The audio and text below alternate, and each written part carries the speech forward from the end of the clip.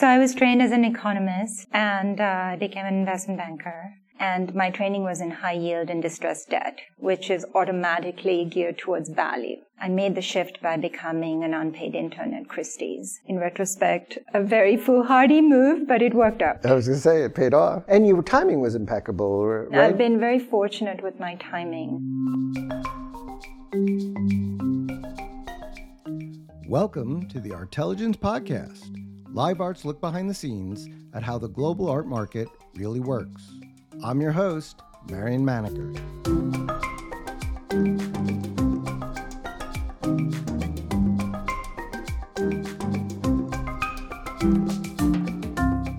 This podcast is brought to you by Live Art, the global art marketplace that puts you in control. Download the Live Art app to get all of the most relevant art market information, as well as access to exclusive private sales. Or visit us at liveart.io. This week's episode is a conversation with Sukanya Rajaratnam. She has been a partner at Mnuchin Gallery since 2013. If you've listened to our previous podcast interview with Robert Mnuchin, you'll know he came to art dealing after a career at Goldman Sachs and as an art collector. Mnuchin himself has a reputation for presenting groundbreaking exhibitions. Rajaratnam, who also has a background in finance prior joining the art world, continues that mission, as you'll hear. This episode was recorded at Mnuchin Gallery on New York's Upper East Side, where ambulance sirens are just the background music of daily life. I hope you'll enjoy it. Sukanya, thank you for taking the time to speak to me. Thank you, Marion. Lovely to have you again. So I wanted to talk a little bit about Mnuchin Gallery's program, in part because there's, I wouldn't say it's a shift, but a progression in the last couple of years that seems both a reflection of the market and market interest, but also somewhat of a reflection of your background and interests. And I wanted to hear a little bit more about your view of the program, and then we can talk a little bit more about how that dovetails with the history of the gallery. Absolutely. Mnuchin Gallery has long been known for its place as a platform for blue chip, post-war, mostly American, but occasionally European artists. And when I came on board back in 2008, that was very much the feeling the program had. I became a partner in 2013, and with it came a greater responsibility to program the gallery and what it would look like for the next 10 years. I very much respected what Bob had done, as the whole world did, but I felt that I needed to bring a particular viewpoint that was not only cohesive with my belief, but also a reflection of where the world was going. And so slowly I started making changes to the program in a way that was not terribly strategic at the time. It looks like it now, but I went very much with my gut. The David Hammons retrospective exhibition in 2016 was a turning point. The gallery had done 2 previous shows with David back in 2007 and 2011. I had been very involved in the show in 2011, and I had always felt that a retrospective show was warranted, ideally with us. I knew that there would be resistance to this idea, but I wanted to do it anyway. And needless to say, there was a lot of resistance, but it remains, I believe, one of the top 3 shows the gallery has ever done. In doing that show, I worked with David for a period of 2 or 3 weeks in rehanging our original hanging. And of course, David is well known for this, and he did a brilliant job. But in the course of spending that very precious time with David, we started talking about artists who had been overlooked, who were not part of the narrative. And names started coming up. Mainly Ed Clark, who was a friend of David's. David owns the work, huge believer in the work. And these names were familiar to me. I had heard of them, but I didn't really know the work in that much depth. And I realized in doing some reading, some talking to people, that there was an entire generation of these artists who'd been completely overlooked by the market. And given the success of David's show at the gallery, multiple shows, I thought it was only the right thing to do to use our elevated platform to give these artists their due, for lack of a better way of saying it. I don't want to demean the dealers who, gave these artists shows. I think the question is less on the dealers. There are plenty of people who, as you just said, many of these artists were known. But there are lots of artists who are known, and then we see an intense focus on them, sometimes long after they're no longer working and all. And that's, to me, one of the most fascinating things about the art market. Why this artist? Why now? And at least we've had, in the last couple of years, these interesting rediscoveries where the artists, at least, even if they're nonagenarians, some centenarians, still alive to see the appreciation of their work. And I don't think it denigrates other dealers to suggest that you can put on great shows and the market doesn't respond or the audience doesn't fully get it. What's interesting about what you just said is you didn't bring Hammonds to the gallery. There were 2 previous shows, one slightly before you arrived. I'm a little curious that there was resistance doing a retrospective just because the feeling was it should be focused on bodies of work rather than a broader look at him as a... Absolutely. Every museum in the world wanted to do a retrospective of David's career, and he had always resisted the idea. So the resistance came from him. Eventually, he cooperated, and the show turned out to be a greater success than we could ever imagine. More importantly for me, it opened the way I thought, and that is a lasting impact in the way it changed the programming at the gallery. So many of the artists I subsequently showed at the gallery had platforms, and kudos to the people who supported them when support was scarce. But what I realized is we had so much more visibility and this history of showing post-war abstraction, and that we could elevate the focus on these artists in a way that nobody had done prior. And so slowly I started with Sam Gilliam, Ed Clark, Alma Thomas, Mary Lovelace O'Neill, and it just kept growing, and once the momentum started, it just took a life of its own. Most recently with Betty Blayton. And what's been profound for me is that even though it started with a almost social justice mission on my part, the market was also simultaneously turning in this direction. And as a former banker, something I do almost unconsciously is look for value. It's sort of built into the way I think. And I realized all these artists were so undervalued, still are undervalued relative to their peers, and that we could be a game changer in their markets.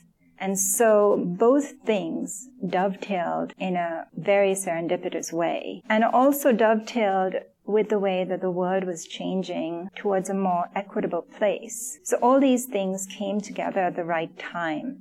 I think that's what's so interesting about this. It's not a transition or even an abrupt change, that your interests do coincide with the same audience that Mnuchin Gallery has had as your clients in the last few years are also the same collectors who are happy to see Sean Scully side by side with Ed Clark, and though it's different work, it's also consonant work, and they are beginning to, at least that's the impression, they're beginning to collect across that, not just, these sort of sanctified artists, but looking for artists that they think are of a quality that can sit side by side with other, blue chip artists that they've already acquired. So one of the things we did well with all these shows is place these works with our client base, our regular client base, again providing high visibility to these artists where none existed before. We expanded the collector base for these artists, and now you could see an Ed Clark next to an abstract de Kooning,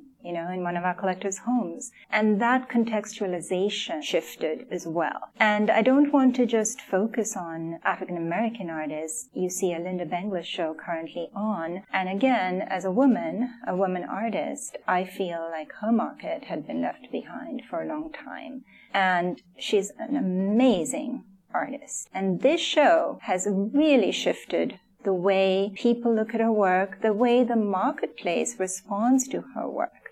The auction record doubled in the course of a month after our show launched. We have a huge place in moving markets, and that is remarkable to me. Well, I noticed at Art Basel in Miami that there were several other galleries with Benglis pieces, pleated pieces on display, and that didn't strike me as an accident, that, the prominence of your gallery being able to set the agenda allowed others to come in and support it. So let's go back for a second, because it is interesting to me that you come from a finance background, not just because you come from a finance background, but the founder of the gallery famously had one of the all-time great finance careers before even getting into this industry. And I think in another interview you mentioned that, when you first were hired, Bob's attitude was like, well, you don't really know much about art, but I'll give you a try. And so I'm curious to hear more of that story and about the sort of transition from looking for value in financial markets to looking for value with art. So I was trained as an economist and became an investment banker. And my training was in high yield and distressed debt, which is automatically geared towards value. I did that for 5 years. And I knew at that point that I really wanted to be in the art world. I made the shift by becoming an unpaid intern at Christie's. In retrospect, a very foolhardy move, but it worked out. I was going to say, it paid off. And your timing was impeccable, right? I've been very fortunate with my timing. I started my internship in 2004, just as the post-war market was in its ascent. And I worked there for 3 years. My unpaid internship thankfully turned into a paid job at some point. And my training, since I wasn't trained in art history, was to write the Evening Cell catalog from cover to cover. So that's how I learned about art. After 3 years, I felt I was ready to make a shift from the back room to the front room, so to speak. And I met Bob, and he famously said at a breakfast meeting to me, "You don't know much about art, but I'll take a chance on you. Why don't you show up on Monday?" This must have been in the middle of the previous week. So he essentially said, "Okay, I'll see you tomorrow." And Bob's famous for taking these gut chances. In our case, it's worked out really well. You didn't know nothing about art. 3 years of writing Evening Sale catalogs would build up a pretty good base knowledge of, if not art history, at least what sells and what's important in the market, especially in that moment where there was kind of interesting transition going on. The evening sales were very much about Bob's kind of art, and had yet to get value in all these other artists so much. So you had some level of knowledge, which you didn't have is experience selling. Nowhere in your career, even as a banker, were you actually doing transactions. You were doing analysis, I'm assuming. Absolutely, yes. So that must have been a very big transition. It was a very big transition, and Bob is the ultimate deal maker. So I think that's what he meant when he said, "You don't know anything about art." It wasn't about actual knowledge. It was about deal making. I understood where he was coming from.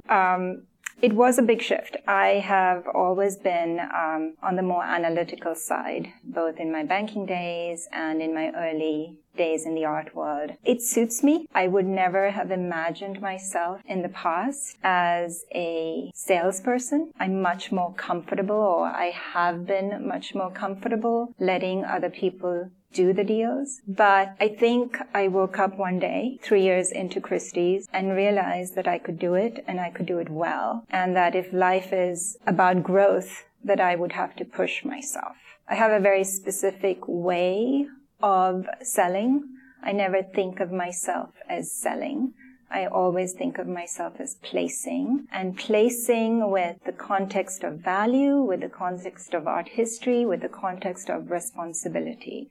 Those three things go together for me. And by defining myself that way in the art world, I've developed, I would say, a very loyal base of both collectors and artists. Many people who sell privately or at an auction house have a base, either socially or from their educational background, of people that they can go to sort of get started. Others, you go to an institution. I mean, I think the banking is a great example of, there are lots of desks full of people selling, and everyone sells in their own kind of individual way and has to figure out what works for them. So I'm curious about your experience with it. Did you come in here with a sense of you knew a lot of collectors and you could sell to them, or, hey, I can do this, I need access to a Rolodex of people who are willing to buy, and then I have to figure out how I'm going to get them to buy what we're selling?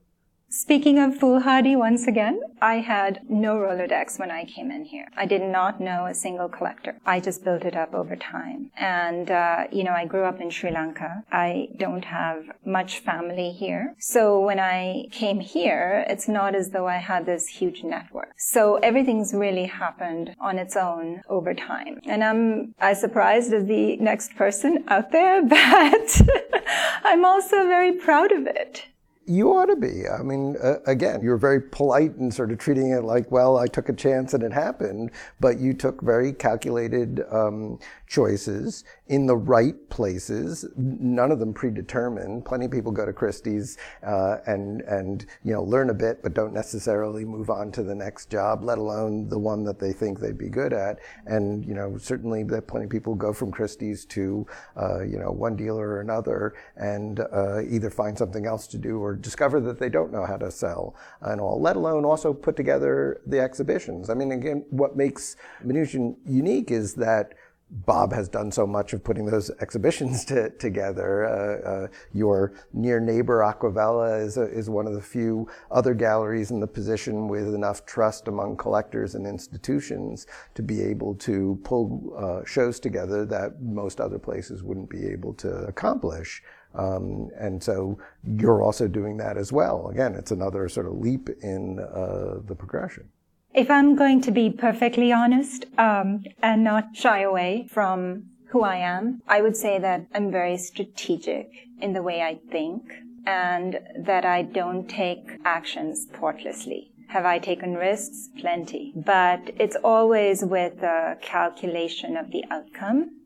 That's what I've also done in programming. I've taken chances on all of these artists where markets didn't even exist, but with a clear, calculated sense of what the outcome could be. I think that's what my strength is as a dealer. I can see things before other people do, or I need to think about this. Essentially pick things out, before they become popular or baptized by the market. I mean, I think that's the essence of deal making everywhere.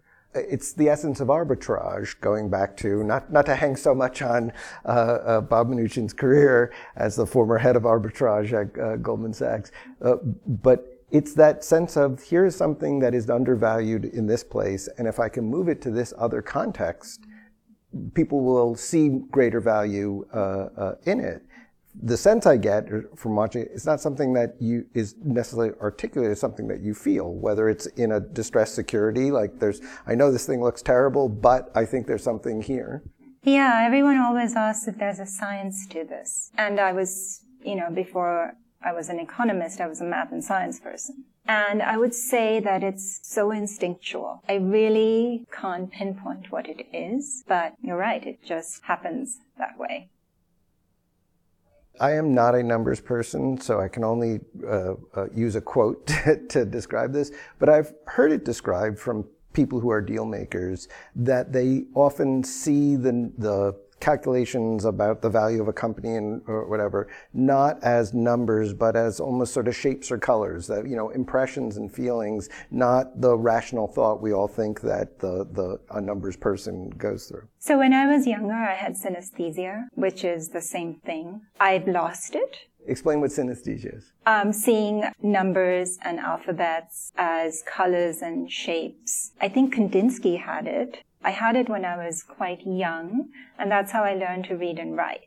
I've lost it. But the analogy is appropriate because you just see the unfolding of things in ways that are very unique, and it's served me well in terms of who I choose to show here. Does it also, on the client side, is there that same sort of sense of instinct? The person who comes in looking for a de Kooning, but you sell them another work, it requires you having the instinct to know that this is the thing that they might respond to. And of course, if you show them the wrong thing, you're going to lose them as a client, not just because it's the wrong thing, but because there's not going to be a connection between you and the client. Does it work the same sort of way, that getting a feeling about people? Absolutely.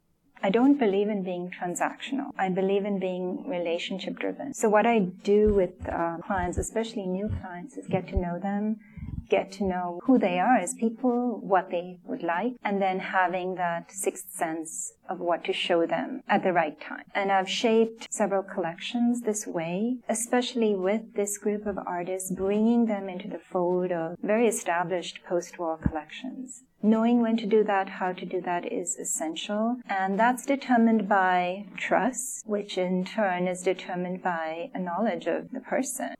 Tell me a little bit more about what new clients are, what's motivating them. They come, traditionally, someone makes a large real estate transaction and decides they need to, decorate their new house, and they start buying. And the old saw is that you become a collector when you run out of wall space, when you're still buying even after you've decorated. But something seems to be happening in the art world in general, and more people are coming into it, I think, these last several years. And you are on the front lines of that, and I was sort of curious to get your impressions of what sets them on the road to showing up at your door, and how do you work with them at the beginning, and so forth. That old-fashioned idea of collectors who want to live with art still applies, and I spend a great deal of time with collectors like that, thinking about what they would like, need, be happy with. I often work with their architects in terms of building houses around a collection or thinking about what is needed. That goes back to the relationship idea, really understanding what a certain person, not only what they want, but what they could want in 10 years. That's how I think of it. Because oftentimes your taste evolves very quickly, and what you like today may not be the thing that stays with you. So I often, in fact, discourage people from making an impulse purchase until I get a better sense of who they are and where they're going. And then I recommend what they might need or want to add to their collection. Then there's a second type of collector that's come into the fold more recently, and that's the investment-driven collector. And art has become and has been an asset class for a long time now. It's in many people's portfolios, whether they think of it that way consciously or not. So there's a group of collectors that I've developed who are interested in it for the long-term investment value. Again, I feel like that's one of my strengths. So I'm able to guide people in that direction. Is almost the reverse going to happen, that people come to this for the investment and then end up falling in love with the art? That's the ideal scenario. There are dealers who would say, I'm not dealing with collectors who are interested only in the upside of things. And that becomes tricky when it's primary market, but I'm not dealing in primary market most of the time. So I don't have that conflict. Oftentimes it's secondary work that's been resold. I have no qualms in telling someone, look, I feel like there is considerable upside in this artist. You should buy them now. And this idea that, you're not going to deal with someone because they're only interested in the upside is very limited, because whether people admit it or not, most people factor that into their purchasing decisions, especially at this level of price point. And I think there's an unrecognized portion of that, which is, yes, the money's important. Money's important to everyone always. But there's also the validation recognition factor. And for better or for worse, for many people, and there was just some of this discussion around the Maklo sale with this, that the validation of people paying more than you paid is part of that overall sense of, I got it right. And it's great to get it right on something that may be more obvious, but it's even better on taking a risk, being an early person to buy an artist either in the primary market or, and this goes back to the under-recognized artists, finding artists who have almost been in plain sight but haven't been valued that are going to be valued. And that's a knowledge of art and having some level of discrimination and another arbitrage in all of this. And I think that's part of what's exciting about this. If a lot of art collecting is almost a scavenger hunt, learning about the work, locating the work, finding the right opportunity to get the work and all, the value is part of the validation of all of that effort. Absolutely, and the scavenger hunt is something I love. It goes back to my research days. I've done it a few times, and it's really fun, for lack of a better word.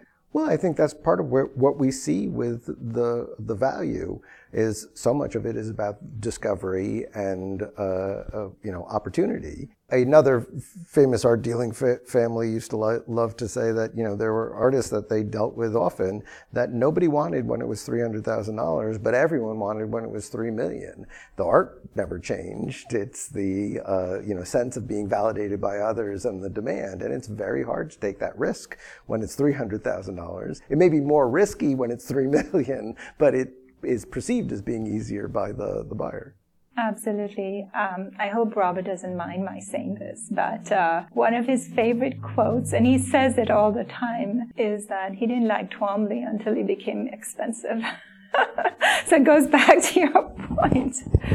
And that he meant that as a collector, of course, but it's a very true statement. We all have to be educated by other people's interest, right? There are artists, this whole thing with Lake Guston, it is the kind of thing that it was a struggle for so long. It's still, happening of the validation of that era of his work. And for a long time, you had to take other people's word for it. For better or worse, again, the money is just an indicator of that. I hate to put you on the spot. What next? What do you see, or what does your gut tell you about things that you're interested in? And I don't mean to be like, who are you looking at doing a show with next, but just sort of more broadly. You've had a number of women artists and women of color in the last, 3-4 shows, and they're of a sort of specific era. And I was just wondering whether there's sort of more of those artists that you're looking at, or artists from different eras. There are artists working today that I'm looking at, and I'm looking to pair them with more historical artists because I think that kind of dialogue is additive in a way that their primary market dealers may not provide. I'm working on a show next year of a living artist, but looking back at an artist or pairing him with an artist that goes back to the early 20th century.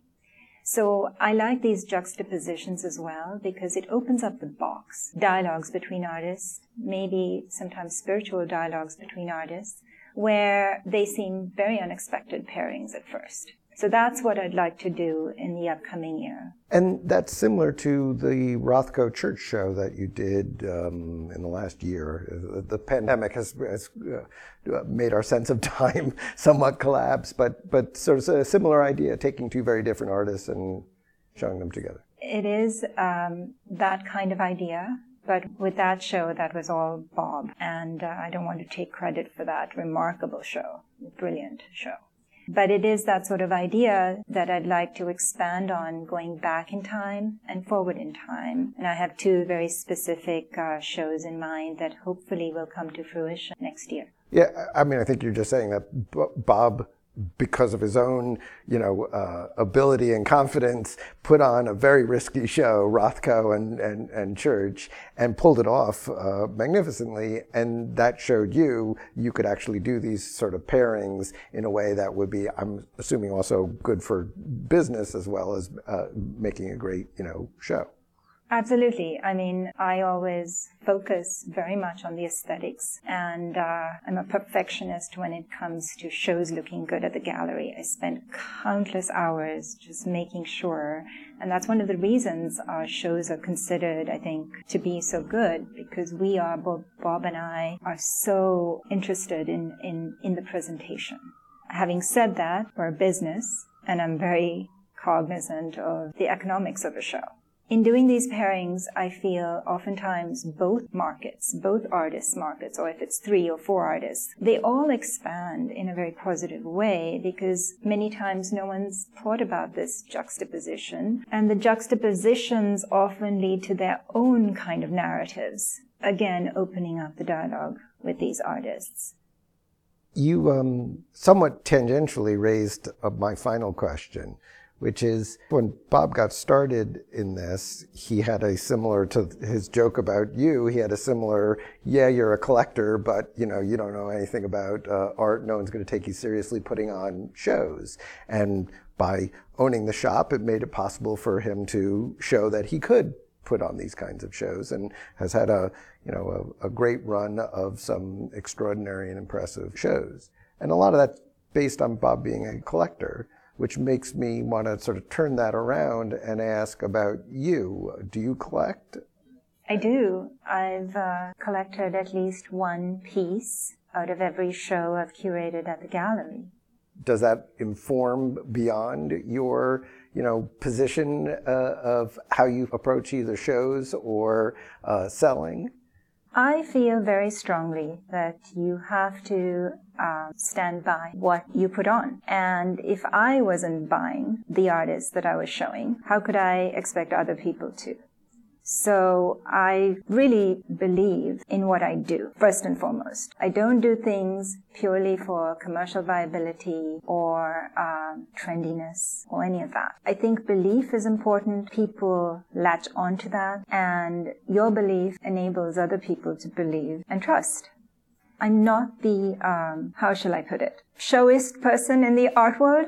I'm relatively quiet and introverted. Where I take a stand, however, people know that I'm serious. And that's who I am as a person, and that's who I am as a business person. So you have skin in the game, but you also acquire beyond your shows, I assume? Oh, yes, absolutely. So there are a lot of younger artists that I champion and own, and they're not a part of the program.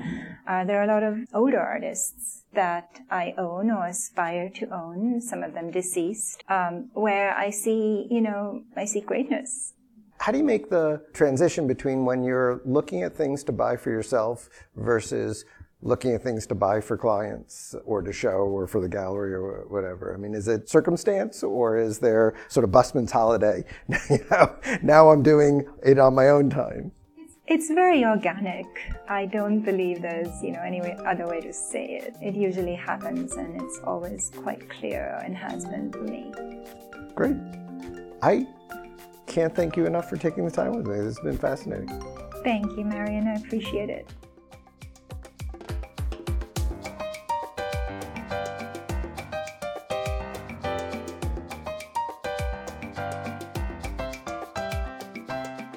Thank you for joining us at the Artelligence Podcast. For more episodes, listen on Apple Podcasts, Spotify, SoundCloud, or wherever you get your podcasts. And don't forget to download the LiveArt app or visit us at liveart.io.